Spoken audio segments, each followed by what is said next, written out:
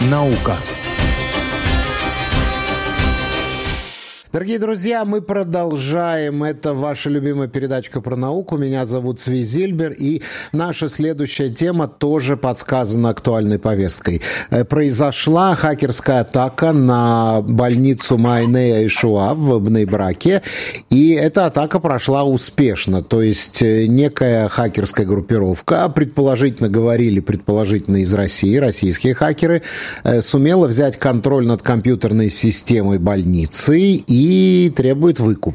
Соответственно, Министерство здравоохранения пока никак не комментирует, но посоветовало всем пациентам обращаться в другие заведения, пока нет эвакуации больных, но, тем не менее, эта вещь довольно неприятная, особенно если вспомнить, что, да, у нас 2 года назад аналогичная вещь произошла в больнице Иль-Лефе в Хадере, где там довольно долгое время не могли от этой гадости избавиться. Вот об этом мы сегодня поговорим. Дорогие друзья, на связи с нашей студией эксперт по инновациям Гай Збарский. Гай, приветствую. Приветствую, Ци. Добрый день, уважаемые радиослушатели. Прокомментируй, пожалуйста, объясни нам, пожалуйста, как это работает. Вот как можно захватить компьютерную систему, я так понимаю, что они зашифровывают все данные, которые там, и требовать выкуп. Как это технически происходит? Ну, наверное, надо начать тогда с краткого вступления, потому что хакеры на самом-то деле делятся на 3 категории. И давай я вначале объясню, какие категории хакеров есть, и тогда станет понятно, как оно и происходит. Значит, первая категория хакеров – это, условно говоря, хакеры-любители. Это такие ребята, подростки, которым интересно чем-нибудь вот таким вот, позаниматься какой-нибудь пакостью, скажем так.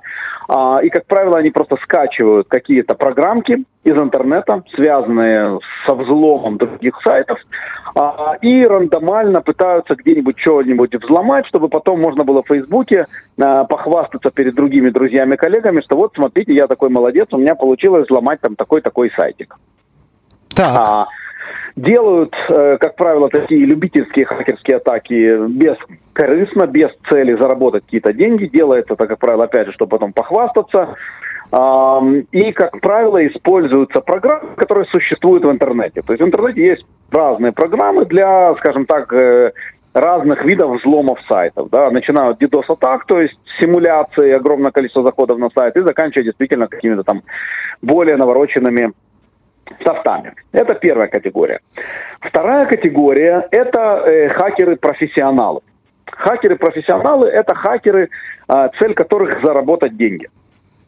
Это хакеры, которые периодически пишут сами свой софт, и они пытаются взломать относительно рандомальным порядком тоже, но все-таки смотрят, где можно заработать деньги. То есть они не лишь бы что-то, а они просто вот методично пытаются, давайте попробуем все больницы, давайте попробуем все университеты, давайте попробуем все сайты муниципалитетов, давайте попробуем все банки. И вот где-то что-то у кого-то найдется какая-то лазейка, которую не смогут использовать и, соответственно, взломать какой-нибудь вот такой вот сайт. Значит, это обычно бизнесы, цель которых зарабатывать деньги. Они, опять же, расположены в разных странах, как правило, все-таки в странах третьего мира. И они вот таким вот порядком перебора пытаются найти где-то какую-то лазейку и потом, используя эту лазейку, заработать деньги, требуя выкуп. Это, в принципе, тоже то, что произошло. Okay. Ну и третья категория хакеров, есть предположение? Да, это спецслужбы, конечно. Те, кто работают на разные государства. Северная Корея, Иран, Россия. Ну, почему сразу Северная Корея, Иран, Россия? Это в любой стране вообще-то есть. Третья категория, это, давай условно назовем ее армия. В любой стране на сегодняшний день, от Северной Кореи до Израиля, есть отделы хакеров, которые занимаются взломом систем по заданию государства. Окей? Они работают по заказу, скажем так, правительства, и они работают не перебором, а очень точечно. То есть, например, государство Израиль говорит какому-то отделу израильских хакеров: ребята, вам нужно взломать ядерный реактор в Иране. И мы, кстати, такое видели, когда вывели из строя там сотни центрифуг. Да, было такое, делали, как говорится, проходили такое. Кто это? Обычно это солдаты, которые находятся на службе государства, они носят форму, ну или там периодически не носят это форму. Вот это самое шмоны-мотаем наше, шмоны-мотаем кибернетическое. Я не могу рассказывать, кто это и где они. Давай, как говорится, не будем государственные секреты разглашать официально, но это в любой армии, от российской до корейской, до израильской, американской, в любой армии на сегодняшний день есть вот такие вот отделы. Более того, я тебе скажу, как правило, это отделы делятся на две части. То есть есть отдел, где сидят люди, которые занимаются атаками, а есть отдел, в котором сидят солдаты, которые занимаются защитой. Здесь, соответственно, тоже есть, на иврите это агана и аткафа. То есть есть вот эта третья категория хакеров. Значит, то, что произошло в данный момент в больнице, это вторая категория, то есть просто какой-то бизнес, который занимается вымогательством, скажем так, методом перебора, смог добраться до какой-то вот больницы. Я не уверен, даже, что они именно хотели в Израиле. Может быть, они просто взяли там все больницы Европы, например, да, или еще что-то. И перебирали, бам, в какой-то из них обнаружилась дырка. Они залезли в эту дырку, закриптовали всю информацию, зашифровали ее. И теперь все, пожалуйста, платите деньги, мы вам ее обратно расшифруем. Вот такая вот картина. У меня есть сразу несколько вопросов, но давай начнем с самого такого элементарного. Вот у меня несколько раз в моем домашнем компьютере тоже заводился какой-то вирус. Один раз тоже даже требовали какой-то выкуп. Это было неприятно, но да, я отформатировал диск, все удалил, потом по новой установил все программы, данные, которые у меня хранились, все файлы, все тексты, картинки, фотографии, все это у меня был гибой, все это у меня хранилось в облаке, я все это очень быстро восстановил, потратил там энное количество времени, естественно, ничего не платил, и все потом было нормально. В случае с больницей, можно ли так сделать, так вот просто от этого избавиться от всего? Это зависит от того, как настроены системы больницы. Дело в том, что многие учреждения не могут хранить информацию в облаке. Да, то есть то, что произошло в твоем случае, у тебя, не знаю, имейлы, например, все хранятся в облаке, фотографии хранятся в облаке, документы в облаке. Если тебя кто-то взломал компьютер, так максимум все снес и с облака по новой все скачал. Правильно? Да. Есть организации, которые не могут хранить информацию в облаке. По разным причинам. Например, конфиденциальность, например, безопасность, например, опять же, доступность и прочее. Я не знаю политику в плане больниц. Например, банки, они обязаны хранить у себя на серверах физически информацию у себя. Как пример.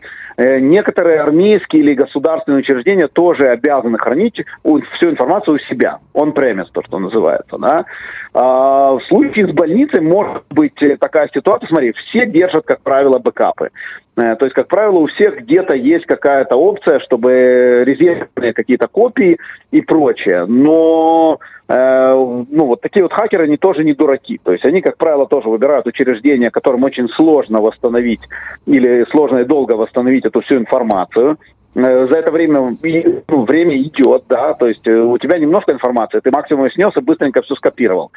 А если больница, у которой сегодня надо делать операцию, врач должен прийти прочитать историю болезни, да, а им, чтобы восстановить, надо 48 часов. За эти 48 часов уже люди могут начать, умирать или еще что-то, не дай бог. Понимаешь? Поэтому... Но с другой стороны, если заплатить выкуп, то это никогда не кончится. Они потом снова попросят выкуп, потом снова и снова и снова. То есть этому не будет конца просто. Смотри, скажи, пожалуйста, с террористами надо вести переговоры или нет? Вот вопрос философский. Когда-то Израиль не вел переговоры, но сегодня он ведет переговоры и за одного солдата отдает 1000 террористов. Америка с террористами не ведет переговоры. Мы ведем с террористами переговоры. У каждого своя политика партии. И здесь абсолютно то же самое. То есть, да, теоретически ты заплатишь выкуп, и потом они опять это могут, может быть, сделать, а может и не могут сделать. Здесь это уже философский вопрос, как правильно себя вести. Можно не заплатить, но тогда два человека могут, не дай бог, погибнуть из-за этого. Да. Понимаешь, стоит или не стоит? Кто знает. Это Скажи, пожалуйста, вот у нас есть государственная служба кибербезопасности, которая, в общем-то, должна следить за кибербезопасностью таких учреждений, как больницы. И они говорят, что в последнее время именно на медицинские учреждения идут атаки, что вот, например, на одно некое медицинское учреждение в среднем осуществляется 810 атак в день. Ты можешь в неделю, в неделю, не в день, конечно. Ты можешь объяснить, что это такое? Почему такое количество атак? Это значит, у них не получается, они пробуют снова. Это что, они какой-то шифр подбирают, какой-то код подбирают, чтобы взломать без конца? Почему вот такое количество атак? Не. Еще раз. Вернемся на буквально 5 минут назад. Значит, как я уже сказал, первая и вторая категория хакеров, да, то есть любители и профессионалы, они работают методом перебора. Что такое метод перебора? Это значит, у них есть программа, которую либо они скачали, либо сами построили, которая взламывает учреждение. Окей? Угу. Теперь, эта программа, для того, чтобы она не взломает любое учреждение, она взламывает учреждения, у которых есть определенные дыры. Чтобы найти эти учреждения, нужно это делать методом перебора. Они попробовали одну больницу, не получилось. Попробовали следующую, не получилось. Попробовали еще одну, не получилось и так далее. Теперь, таких любителей, хакеров-любителей и хакеров-профессионалов здесь очень много в мире. И они постоянно перебором пытаются что-то взломать. И поэтому получается вот такая статистика, что у тебя каждый день на аэропорты, на электростанции, все в мире, не только у нас в Израиле, на больницы постоянно идут атаки. Почему? Метод перебора. Пытаются каждый раз написать какой-то новый софт хакерский и пытаются проверить, что же этот софт может взломать. Окей, и поэтому вот как бы оно так вот без перерыва работает. Попробуем эту больницу. То есть это разные, это не то, что одни хакеры 810 раз атакуют, это просто разные хакеры там... Это разные хакеры методом перебора пытаются найти дырку где-то в какой-то больнице, в какой-то организации, в какой-то, не знаю, сайте муниципалитета и так далее. Это без перерыва происходит. То есть это постоянный процесс, эти программы просто один за другим, знаешь, попытались в одном месте найти дырку, не нашли, окей, следующее, не нашли, следующее и так далее. Огромное количество, конечно, этих хакеров развелось.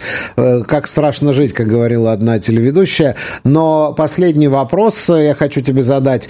По поводу того, что вот, у меня такое вообще впечатление сложилось за много-много лет жизни в Израиле, что когда ты заходишь в какое-нибудь государственное учреждение, в какой-нибудь битох леуми, или там вот программы, в которых работают израильские семейные врачи от больничных касс, программы какие-то жутко примитивные, досовские, которые постоянно зависают, которые постоянно хромают, и эти врачи ругаются постоянно, и в битох леуми все время там компьютеры зависают и так далее. Может быть, от этого тоже зависит, что эти программы уже давно вышли, давно оторвались от реальных сегодняшних реалий интернета, и именно поэтому их взламывают? Или наоборот, чем примитивнее программа, тем ее сложнее хакнуть? Давай начнем с того, что взламывают очень мало. Окей? То есть из сотен атак, которые у нас происходят еженедельно, проходят, как ты видишь, может быть, 1-2 в год. Окей. Начнем с этого. 2. Поменять программу в большом очень учреждении – это очень сложная вещь, потому что то, что ты видишь, это только интерфейс. А там есть еще целые системы, которые за этим стоят. Часть из них в облаке, часть из них не в облаке, часть из них, опять же, с бэкапами, не с бэкапами. И это целая, как бы, очень сложная вещь. Я тебе более того скажу, многие самолеты летают на очень старых программах, потому что как только программу ты проверил и установил, понимаешь, и уверен, что она работает, то новую программу поставить это очень-очень сложно, особенно в крупных учреждениях. Да, есть связь, и да, чем программа более старая, тем теоретически она более, как говорится, для хакеров доступная. Но системы защиты на сегодняшний день не только часть софта, который ты видишь. У тебя есть системы защиты, которые ставятся отдельно как периметр, как забор. Понимаешь? И поэтому не всегда есть прямая корреляция между насколько новая или старая программа и насколько у тебя защищено или не защищено. Может быть новое здание со старым забором или может быть старое здание с новым забором. Гай Збарский, большое тебе спасибо, эксперт по инновациям. Большое тебе спасибо за участие в нашей программе, за эту потрясающе интересную беседу. Большое спасибо. Если можно, напоследок скажу только, что в последнее время участились атаки частные, скажем так, на частных людей, в частности, при помощи смс-ок. Я думаю, многие из нас получали смс-ки, где написано, например, что вы получили сейчас посылку, надо ее растаможить, заплатить 5 шекелей. Или получали смс-ку, что вот сейчас какие-то замечательные распродажи где-то там, не знаю, в Машбир Цархан или еще где-то, вот кликните и будет вам счастье. Да. Хочу напоследок предупредить от таких смс-ок ни в коем случае не нажимать на все вот эти вот линки. Окей, это правило номер 1, скажем так, пользования интернетом. Как правило, такие смс-ки, они фальшивые, и их цель украсть ваши кредитные данные. Поэтому, опять же, если пришла вам смс-ка, и вам действительно очень хочется зайти и посмотреть, что же там происходит в Машбир Цархан, или на почте, что там за посылка пришла, делайте простую вещь. Не нажимайте на линк в этой смс-ке, а просто откройте Google, напишите в Гугле Машбир Цархан, напишите в Гугле почта. Да, и зайдите. Первым выйдет у вас обязательно официальный сайт, как правило, этой компании. Зайдите туда с вашей инициативы и там посмотрите, есть ли действительно там мифца или действительно у вас застряла какая-то посылка на почте. Линки, которые приходят в смс-ках, это на сегодняшний день в нашем мире способ номер 1 взломать ваши телефоны, компьютеры и украсть ваши кредитные данные. Очень опасная вещь. Фишинг, не попадайтесь на крючок. Большое спасибо. Да. Большое спасибо, Гайс Барский.